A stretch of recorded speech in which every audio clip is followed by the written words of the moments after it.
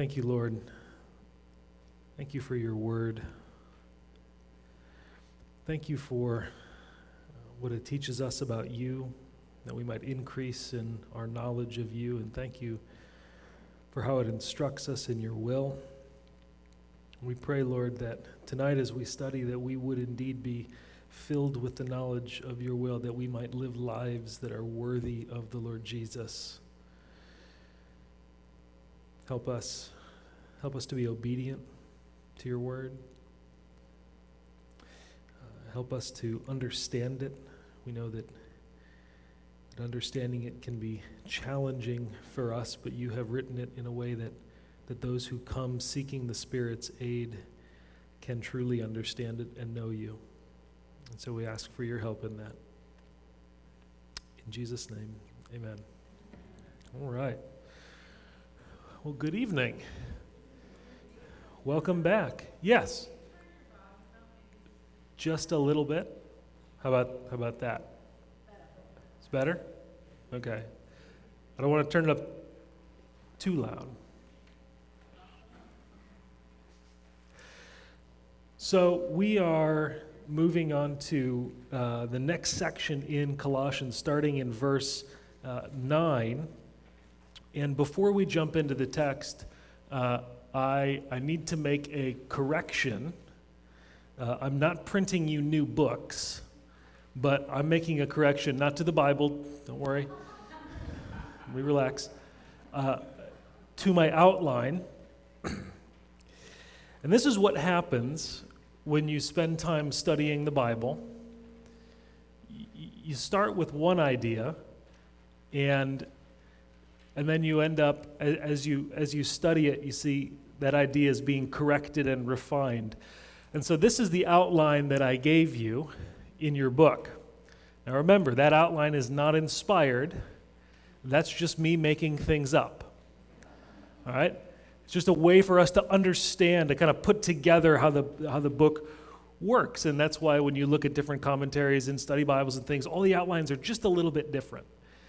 Because we're all trying to figure out how do these things fit together. But to some extent, it's sort of arbitrary, because even for something like a letter, think about it, when I write a letter, I'm not typically thinking, all right, section 1, section 2.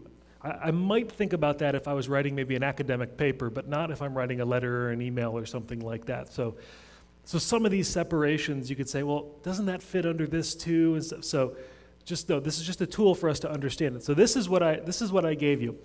But as I was working through it this week, and I think I even said this in the Wednesday morning study last week, I said, even as I looked at it after last week's study, so between Tuesday night and Wednesday morning, when I started refining what I taught on Tuesday night, you guys are the guinea pigs, right? So you get the dry run, and then I do the really good one on Wednesday morning.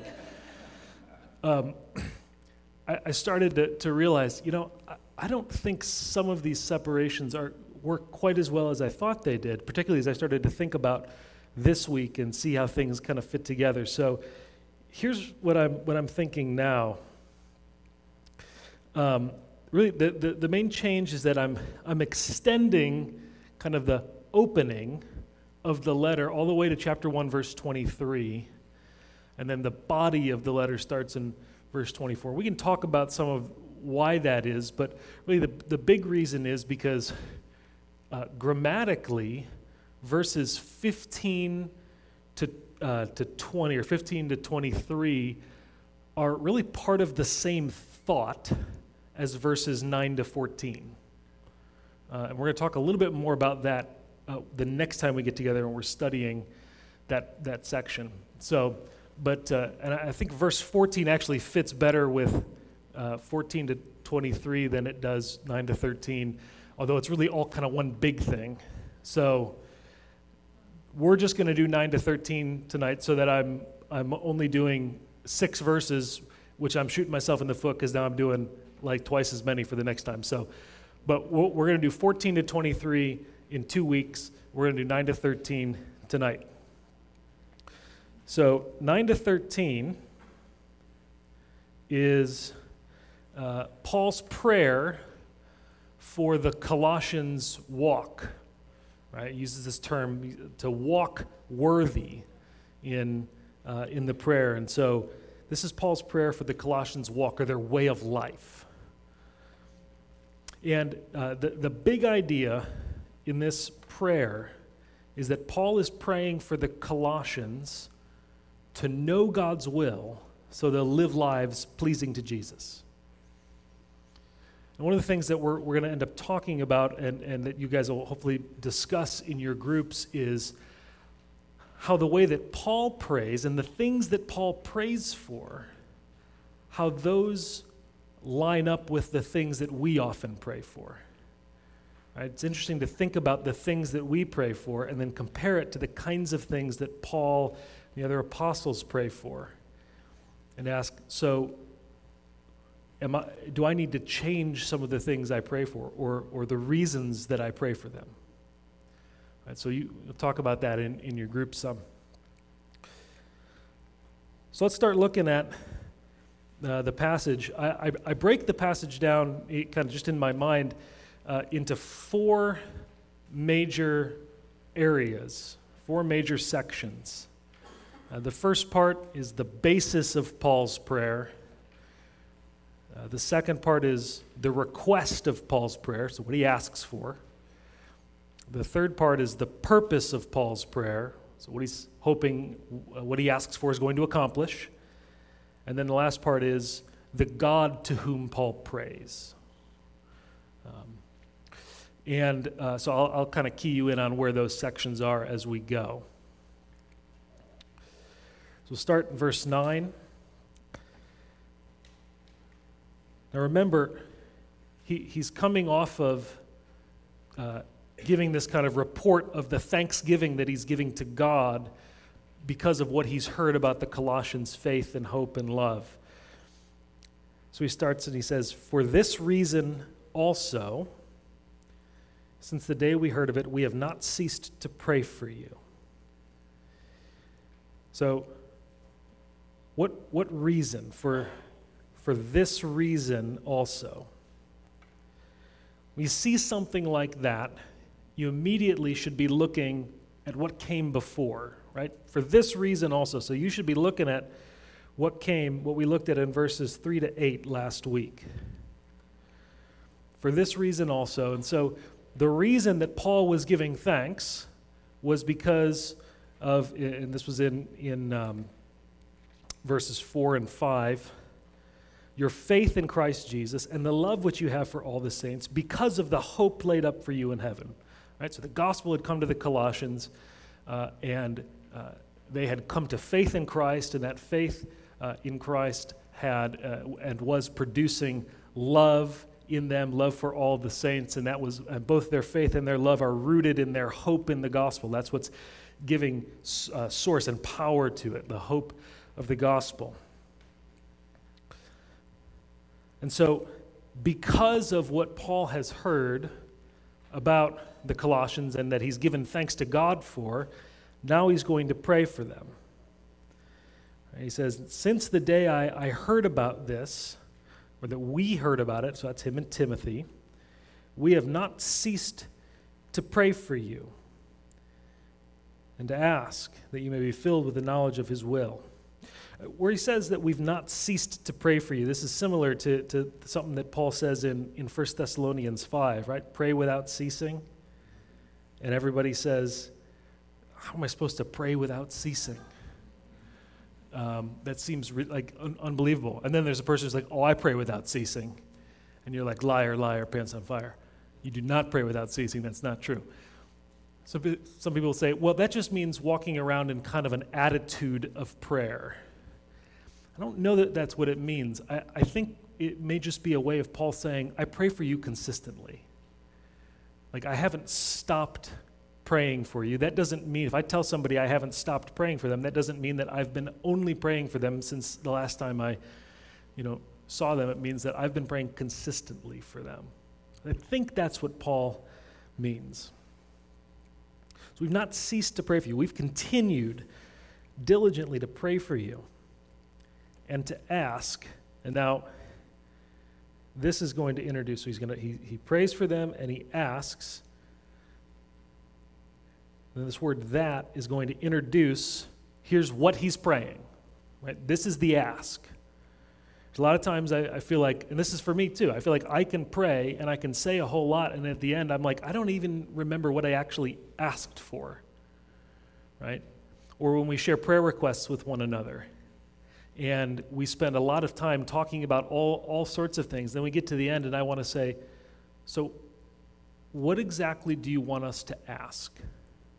What do you want us to ask God for? It forces you to think and to clarify. This is what I want to see happen. So Paul is very clear on what he wants. And so if that first part of verse 9 is the basis of Paul's prayer, what God is doing in the Colossians through the gospel, and the request of Paul's prayer starts here. This is what he's asking, that you may be filled with the knowledge of his will. This is the ask, that you may be filled with the knowledge of his will. Now, what does Paul mean by his will? Well, there's a couple different ways that we can understand the idea of God's will. One way is that it's God's sovereign or secret will, right? God's sovereign will are the things that he has determined are going to happen in his divine foreknowledge and providence and sovereignty, the things that God has decreed are going to happen, or that he's going to allow to happen. Now, we don't know God's sovereign will until it happens, or until he explicitly tells us in the Word. So trying to pry into God's secret will, this is Deuteronomy 29:29. The secret things belong to the Lord, but the things that he has revealed are for us and for our children, right? So we're not trying to pry into the secret things of the Lord. There's things that he's chosen to reveal to us and things that he's chosen not to reveal to us in his purposes. So it's probably not his sovereign will. We're not to be filled with a knowledge of what God has sovereignly, secretly ordained to pass in his own timing and for his own purposes. But it could be a reference to God's revealed will. That is, the things that God has revealed about himself, what he's done, and what he desires that is in accordance with his character and plans. Okay? And so, to give you kind of an idea of how these two wills work, in a way, think of something like stealing. Is it God's will that people steal things? Well, according to his revealed will, no. Right? What has he said? He says in the Ten Commandments, you shall not steal. So it's not God's will, in terms of what he's revealed to us, what pleases him, what he desires. It's not God's will that we would steal. But according to his secret sovereign will, he allows stealing to happen. It's not that he wants people to do it, but he in his sovereignty has allowed his creatures to disobey what he desires. Right? So kind of that's the difference between the secret or sovereign will and the revealed will. So one of the ways, and this is just kind of an aside, maybe you're going to talk about this a little bit later, is when it talks about God's will, the Bible doesn't really use the term God's will to talk about a secret plan for your life that you are supposed to discover. Right? God has a plan for your life, but he never told you that he's going to tell you what it is. What he has told you to do is be obedient to what he's revealed. And so this is not the idea that Paul is praying that the Colossians would be filled with the knowledge of what God wills for their life, like who they're going to marry, where they're going to go to college, where they're going to live, what job they're going to take, and all of the other things that we usually kind of associate with that kind of an understanding of God's will. I think it refers to God's revealed will. That is, the things that God has revealed that are to govern how we love and obey Him and love one another. Ultimately, that's Scripture. That's where God has revealed that. And so, this is not so much a command to listen to the still small voice, which actually in Hebrew, if you go back into that place where it says the still small voice, it's actually the sound of sheer silence. So listening to the sound of sheer silence. We can talk about that later. It's listening to the Word of God. That's what it is to be filled with a knowledge of God's will. If you think about the way that the idea of God's will is used, especially in the New Testament, it's consistently linked to ideas of obedience, right? So, rejoice always. Do not cease to pray. Give thanks in all things. This is the will of God for you in Christ Jesus. Very tangible things that you're supposed to do. In 1 Thessalonians 4, Paul says, "This is the will of God, your sanctification." Right? Very tangible things that he wants us to know, to be obedient to his will. Now, I think that one of the reasons that we end up, this is just my own little soapbox, and we'll get back to the text for a second. I think one of the reasons we end up drifting into looking for the kind of personalized will of God that we often think of is because we don't actually want to be obedient to what's already there. Right? We feel like if we can discover something that's hidden, that feels personalized to us, then we can convince ourselves that God is telling us to do this, right? And I've totally done this. I could tell you fun stories about how I've done this and been disobedient in the process. I think if we feel like we can discover something hidden about God's will, it will make us feel better about not obeying Scripture, the Scripture that we don't want to obey, because, the Holy Spirit told me. So it must be okay, even though He's the one that wrote the book. And so if He tells you something that's not in the book, it's probably not Him telling you that. All right, now we'll go back to the text. I think this understanding of God's will is actually confirmed if you look down at verse 10. You're going to be filled with the knowledge of His will. Why? So that you will walk in a manner worthy of the Lord and please Him in all respects. So if the will of God is what is pleasing to God, what God desires, then it makes sense that Paul's going to pray that the Colossians would be filled with a knowledge of what pleases God so that they may live a life that is pleasing to God. Now, Paul's not the only one who's praying this for the Colossians. Epaphras, if you go later in the book, in chapter 4, verse 12, Epaphras, it says, is always laboring earnestly for you in his prayers that you may stand perfect and fully assured in all the will of God. It means that you might reach a maturity where you understand the will of God. This phrase, in all spiritual wisdom and understanding here,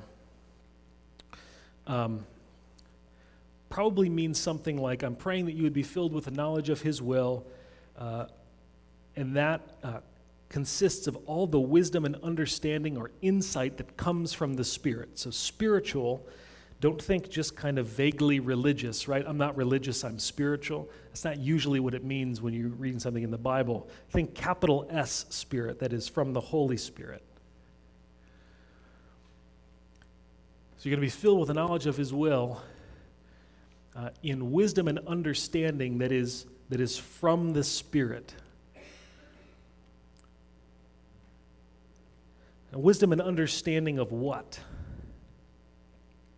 Well, probably God's revelation, given what we're talking about. If His will is consistent with what he's revealed in the Scripture, then it's probably talking about that we would be filled with wisdom and understanding of God's revelation. What he's revealed is not hidden, but it does require wisdom and understanding.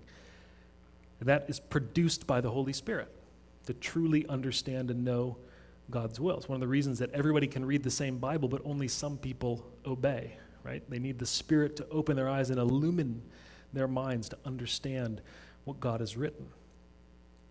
Paul talks about this in 1 Corinthians 2, and verses 10 to 14. Listen to this. It says, "These are the things that God has revealed to us by his Spirit. The Spirit searches all things, even the deep things of God." So the Spirit knows what's in God. It's his mind. "What we have received is not the spirit of the world, but the Spirit who is from God, so that we may understand what God has freely given us." So we receive the Spirit so that we may understand what God has given us. "This is what we speak, not in words taught us by human wisdom, but in words taught by the Spirit, explaining spiritual realities with Spirit-taught words. The person without the Spirit does not accept the things that come from the Spirit of God, but considers them foolishness and cannot understand them because they are discerned only through the Spirit." Right, and so to understand what God has revealed requires a gracious act of the Holy Spirit opening your mind to understand, right? And so you see this in somewhere like Acts 16, where Paul is preaching the gospel, and it says, "And the Lord opened Lydia's heart to listen to what Paul was saying, to understand it." So that's the ask of Paul's prayer. He's asking that we be filled with the knowledge of his will, and he asks for a reason. Right? He gives a purpose for why he's asking this, so that you will walk in a manner worthy of the Lord and to please him in all respects. So this is the purpose of Paul's prayer. Why he is praying. Now think about that. I feel like there are a lot of times when I ask things in prayer, but I don't ever really have a good reason for it.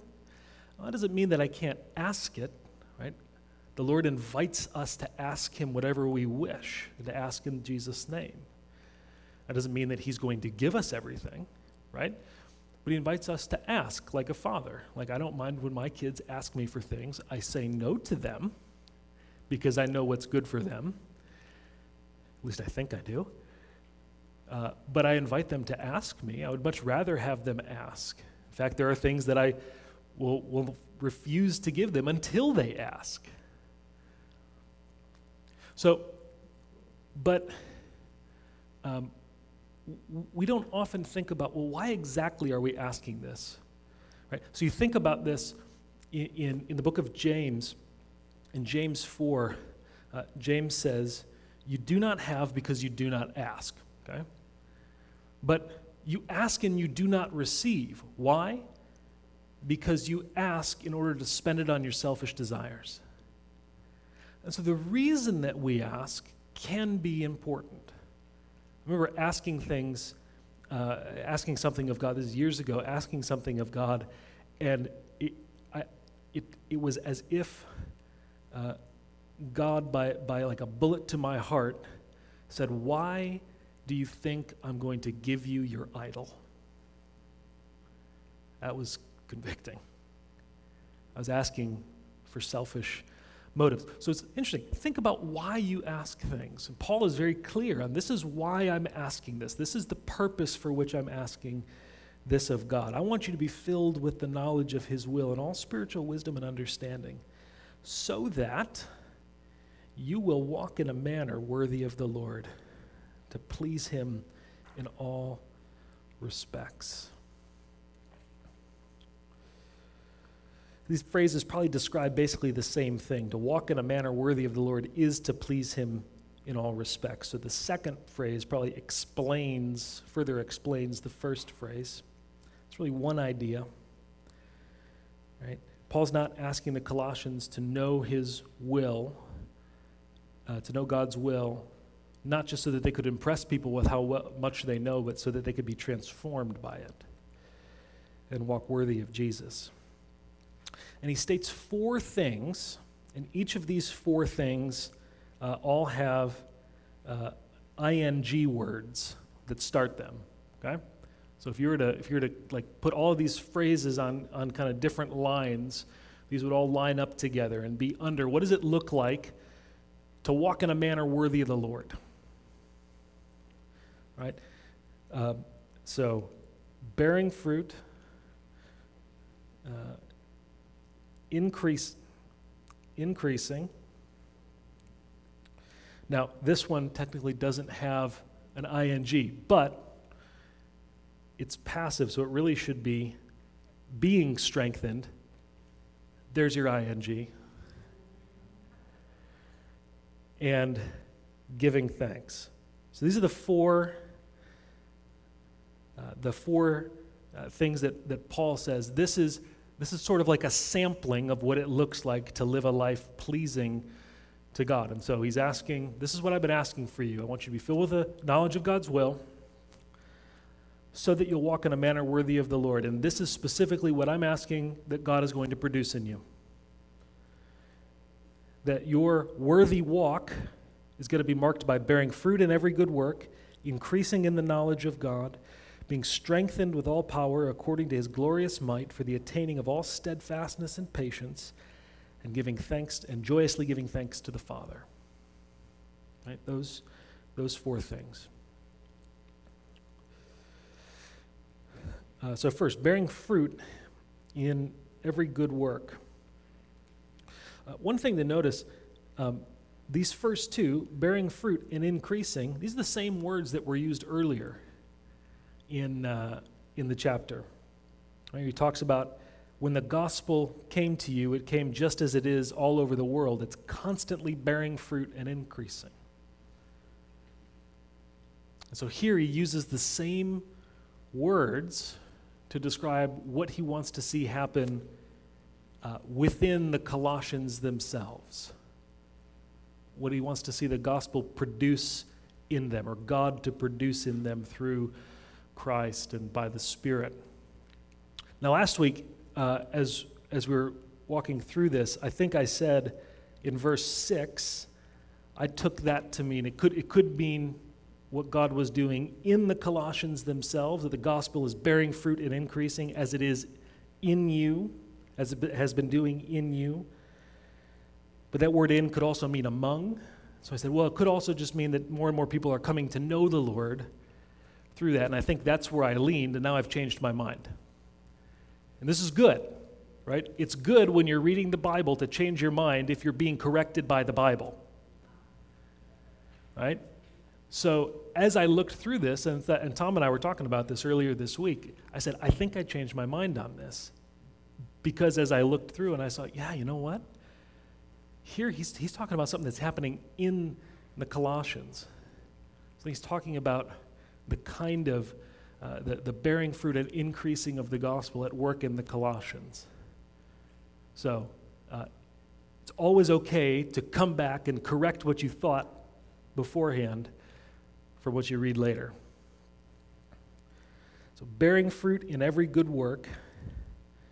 Remember, Christians are created for good works, right? We're not saved by good works, but we're saved for them.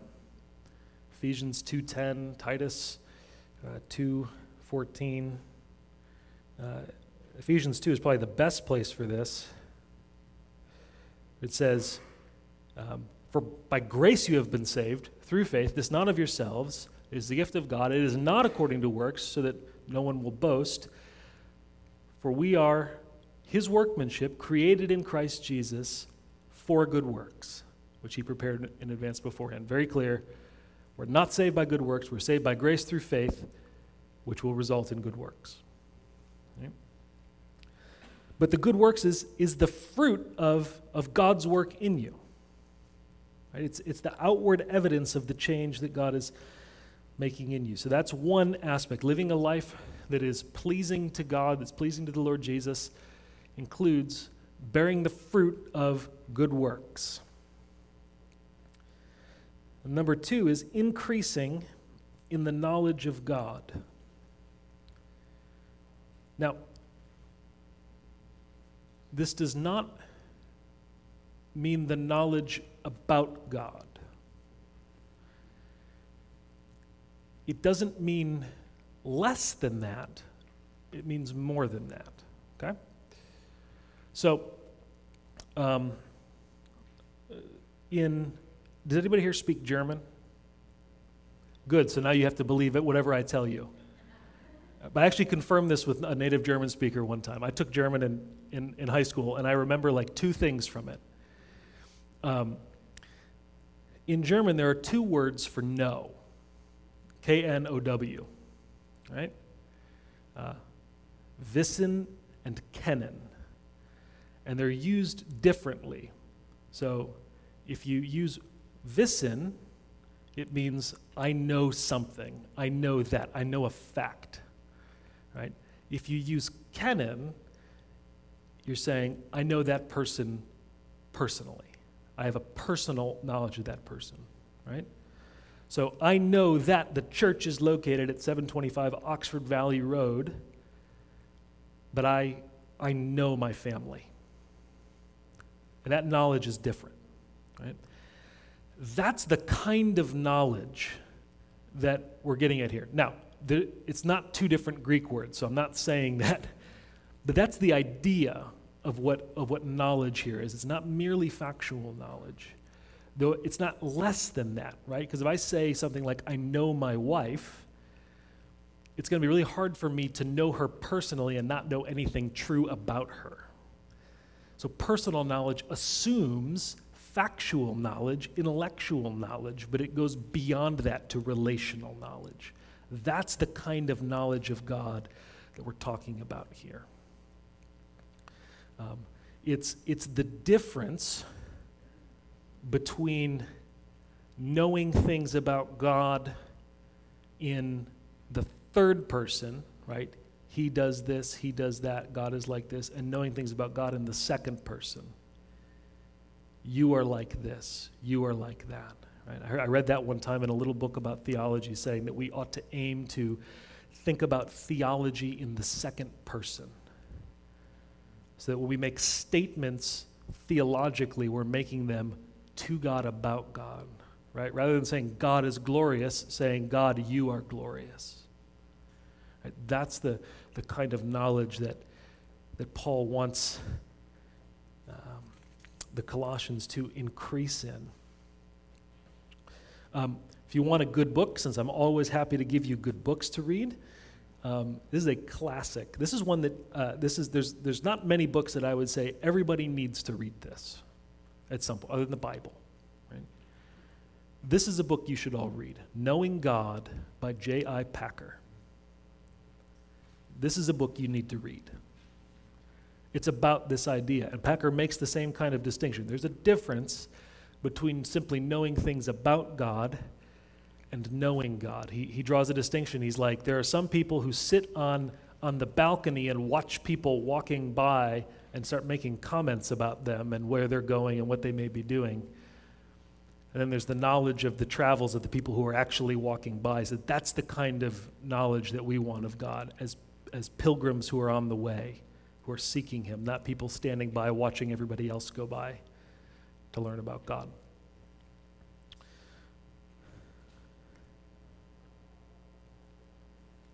Now, notice here that there's a link between knowing his will and increasing in the knowledge of God. Right? So this is not necessarily circular reasoning, right? It's like, well, in order to know his will, you need to know him, or if you don't know his will, you're not going to increase in the knowledge of God. How does that work? I think partly it's knowing what pleases God is going to lead you to walk in a manner worthy of the Lord, and walking in a manner worthy of the Lord is actually going to help you to grow in your knowledge of God and what pleases him. You think about in John 7:17, Jesus says something very similar. He says, anyone who chooses to do the will of God will find out whether my teaching comes from God and whether I speak on my own, right? So Jesus is being challenged at the time. And they say, well, prove to us that that you really are who you say you are and that really comes from God. And Jesus says, well, anybody who's willing to obey me, they're going to find out whether or not this is actually from God. And so obedience is a part of increasing in the knowledge of God and actually will lead you. If you're continually being disobedient, it doesn't matter how many books you read, you're not going to know God.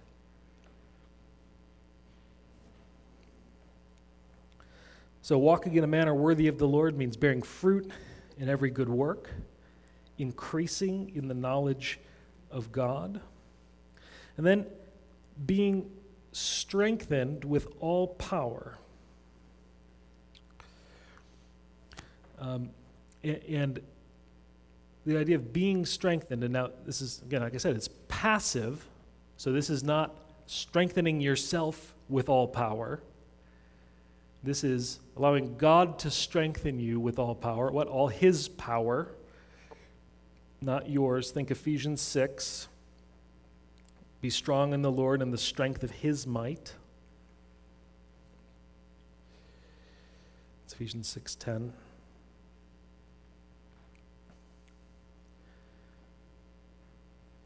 So strengthened with all power according to His glorious might.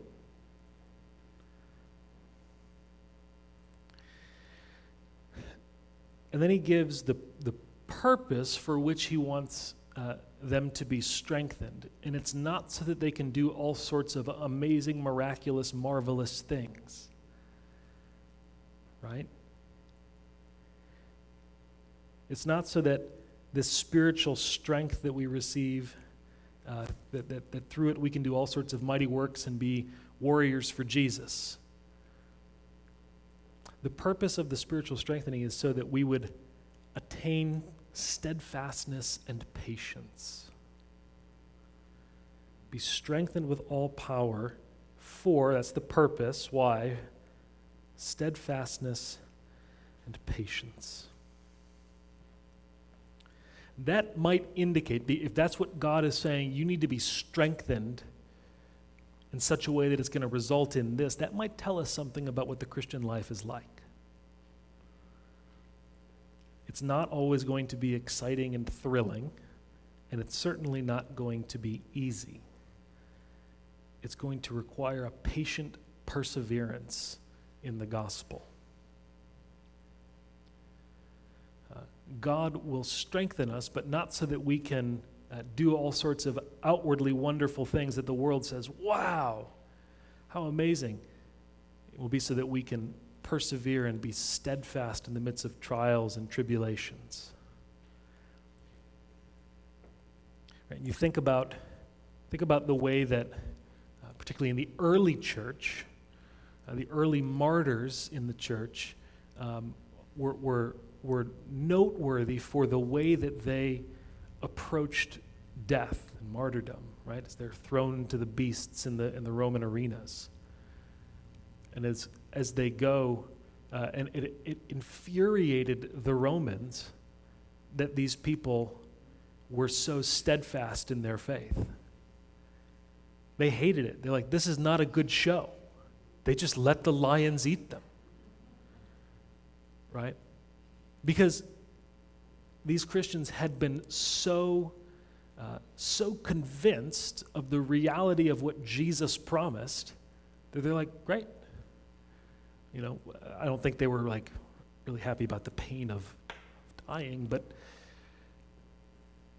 they were so enamored with Christ and how all-fulfilling and sufficient He was that they're like, death is gain, just like Paul said. They were strengthened with steadfastness in the midst of that trial when many others may have fallen away and denied the faith. I'm in a class right now where we're reading some of the early writings of Christians. So earliest writings of Christians after the Bible, right? So not inspired, but people who loved Jesus and who wrote things. And one of the guys was named Polycarp. And if you ever get the chance to read about Polycarp's martyrdom, you should. This guy was amazing, right? He stands in the Roman arena, and the governor tells him to point to the Christians who were also all these Christians. Polycarp is the bishop, right? So he's like the senior pastor. He basically says, point to all of the people in your church and say, away with the atheists. They call them atheists because they only believed in one God. Go figure. And so Polycarp turned to the crowd that was waiting for all of these people to be killed. Right? Polycarp's about to be martyred. Turns to the crowd and says, away with the atheists. This guy's awesome. He's spectacular. So anyway, there's so much fun stuff in there. That was free. It has nothing to do with this. But it's cool to see that these people were so strengthened by their faith in Christ that they had the steadfastness and patience for living the Christian life. Now, it doesn't necessarily mean steadfastness and patience so that you can be martyred. For the vast majority of us, it's going to mean, are you steadfast and patient so that you can live your entire life in faithfulness to Christ? I once had a friend of mine, soon after I became a Christian, said, he and I were talking, and I said, reading accounts of martyrdoms, and I said, this guy's name was Chris. I said, Chris, I don't know if it came for me to be martyred, I don't know what I would do. Right? It was a newfound faith. I had no idea. And Chris said, no, Jesus isn't asking you to die for him. He's asking you to live for him. And that's harder. And so we need to be strengthened with all power, God's power, not our own, to attain to steadfastness and to patience. That's part of what living a life worthy of the Lord is like, is a steady, patient perseverance in the faith. And then verse 12, and the last one. So if being strengthened is number 3, and number 4 is joyously giving thanks. The word joyously can go either with attaining steadfastness and patience or giving thanks. Depending on your translation, it may go with either one. So the ESV says to attain to steadfastness and patience with joy. And the New American Standard, which is what we're using, is joyously giving thanks. Either one works. You have to pick based on context and the way that Paul uses these words elsewhere and stuff. And even as I worked on it this week, I could go either way. Both are things that we would say, yeah, that makes a lot of sense. That's probably true. We want to be steadfast and patient, but joyful in the midst of it. But we also want to give thanks joyously. I say neither of them is wrong. We just have to ask, what does Paul more likely mean here? So I would lean to putting it with steadfastness and patience, partially just because of the way that Paul and some of the other writers in the New Testament pair the idea of joy in the midst of suffering or trials that require steadfastness and patience. I read some commentaries that disagreed with that and went the other way. So I would probably lean towards that, but in the end, it's not especially important for the way that we interpret the passage. So either way, it makes for good theology. It's not that big of a deal. So joyously giving thanks to the Father. Giving thanks is a part of living a life pleasing to the Lord. And that's convicting to me as I studied it this week. Because I don't think I nearly give thanks the way that I ought to. Like if I really saw the way reality was and how weak and feeble I am and the thousands of unseen, unknown mercies that God showers me with every day, I would be way more thankful than I actually am. Right? So I think about this. I feel like I've learned so much about prayer, and at the same time have learned absolutely nothing at all because I don't really put it into practice the way I should. by being a parent, right? As my kids ask me for things or complain about something, like, I never get anything. And I want to be like, I let you live in my house and eat my food. Don't tell me that you don't have anything, right? But this is the exact same thing we do with God. How come you never give me anything? Oh, I'm sorry about making your heart continue to beat, right? I read a book on prayer one time, and the guy say, how often do we thank God just for the fact that we have all our mental faculties, right? It's like we don't even think about that. But here he's going to give us some good reasons for why we ought to give thanks to the Father. Verses 12 and 13. Now this is where Paul is this is where he starts describing the God to whom he's praying, and specifically what this God has done that is worthy of giving him thanks. He says three things. The Father has qualified us to share in the inheritance of the saints in light. He rescued us from the domain of darkness, and he transferred us to the kingdom of his beloved Son.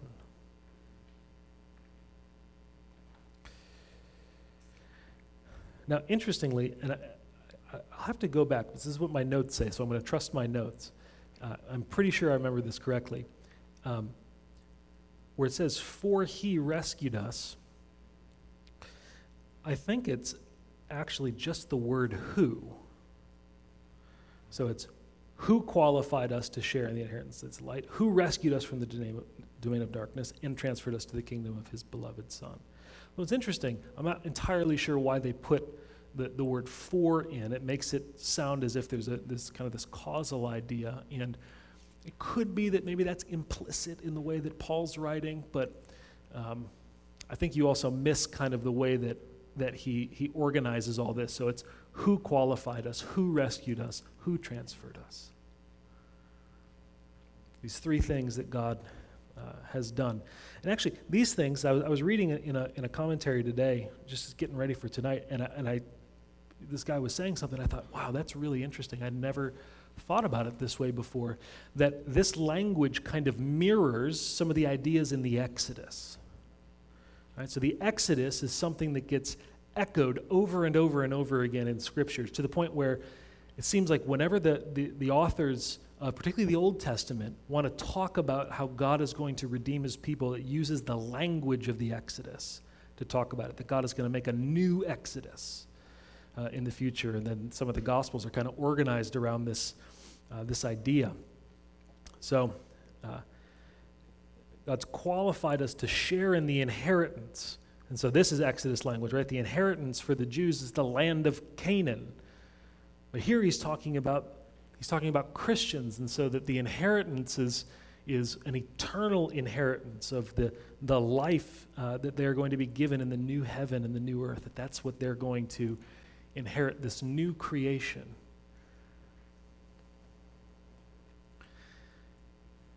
And he rescued us from the domain of darkness in the same way that he rescued the people of Israel from enslavement in Egypt. Right? This kingdom where they were oppressed and persecuted. And he rescued them from the domain of darkness. And then he transferred us. So in the way that he rescued the Jews, he rescues us as believers in Jesus, not from a physical nation, but from spiritual slavery in a world that is ruled by God's great enemy, the devil, the domain of darkness. And then he transfers us to the kingdom of his beloved Son. So it's not that we get rescued out of this domain where we are enslaved and then we get to choose where we want to be citizens. He puts us where we are going to be in a kingdom with a king that we are to show allegiance to. He transfers us to the kingdom of his beloved Son. right? Same way that God didn't just bring the people of Israel out and say, now go do whatever you want. You're good. He said, no, now you're going to be my people. And this is the way you're going to live, and this is the place that I'm going to give you. And he does the same thing with us, right? And that's grace, to not let us pick what we want to do, right? He transfers us. He makes us citizens of this new kingdom. For these reasons, we're to give thanks to God, and especially because note in each one that God is the one who's acting. God qualifies us. God rescues us. God transfers us. You don't do anything in the transaction except bring your sin, right? He's the one that does it. That's ample reason to give thanks, because if you were left to yourself, you would be left in your sin. Paul makes the same point a little bit differently in 1 Corinthians 1:30. He says, by his doing, that's God, by his doing you are in Christ Jesus. Remember we talked about that idea of being in Christ last week. This kind of overarching idea of salvation is that we are in Christ. By his doing you are in Christ Jesus, who became to us wisdom from God, and righteousness and sanctification and redemption, so that, just as it is written, let him who boasts boast in the Lord. Right? We're to give thanks and boast in the Lord because it's he who rescued us, not we who were, to use Tom's phrase, smarter than the average bear, and decided it would be a good idea for us to be saved. Now, he did all of this through Christ, the beloved Son, and when Paul gets to this point, he actually sort of launches out into something that's not entirely on topic. He just starts telling us more about Jesus. Right? He was just telling, this is why I give thanks to God. And then he kind of goes off on this sort of rabbit trail, in a sense, to just say, we're just going to talk for a minute about who Jesus is, this Jesus who saved us. And that's what he's going to do in verses 14 to 23. And so we're going to come to that in 2 weeks, the next time we get together.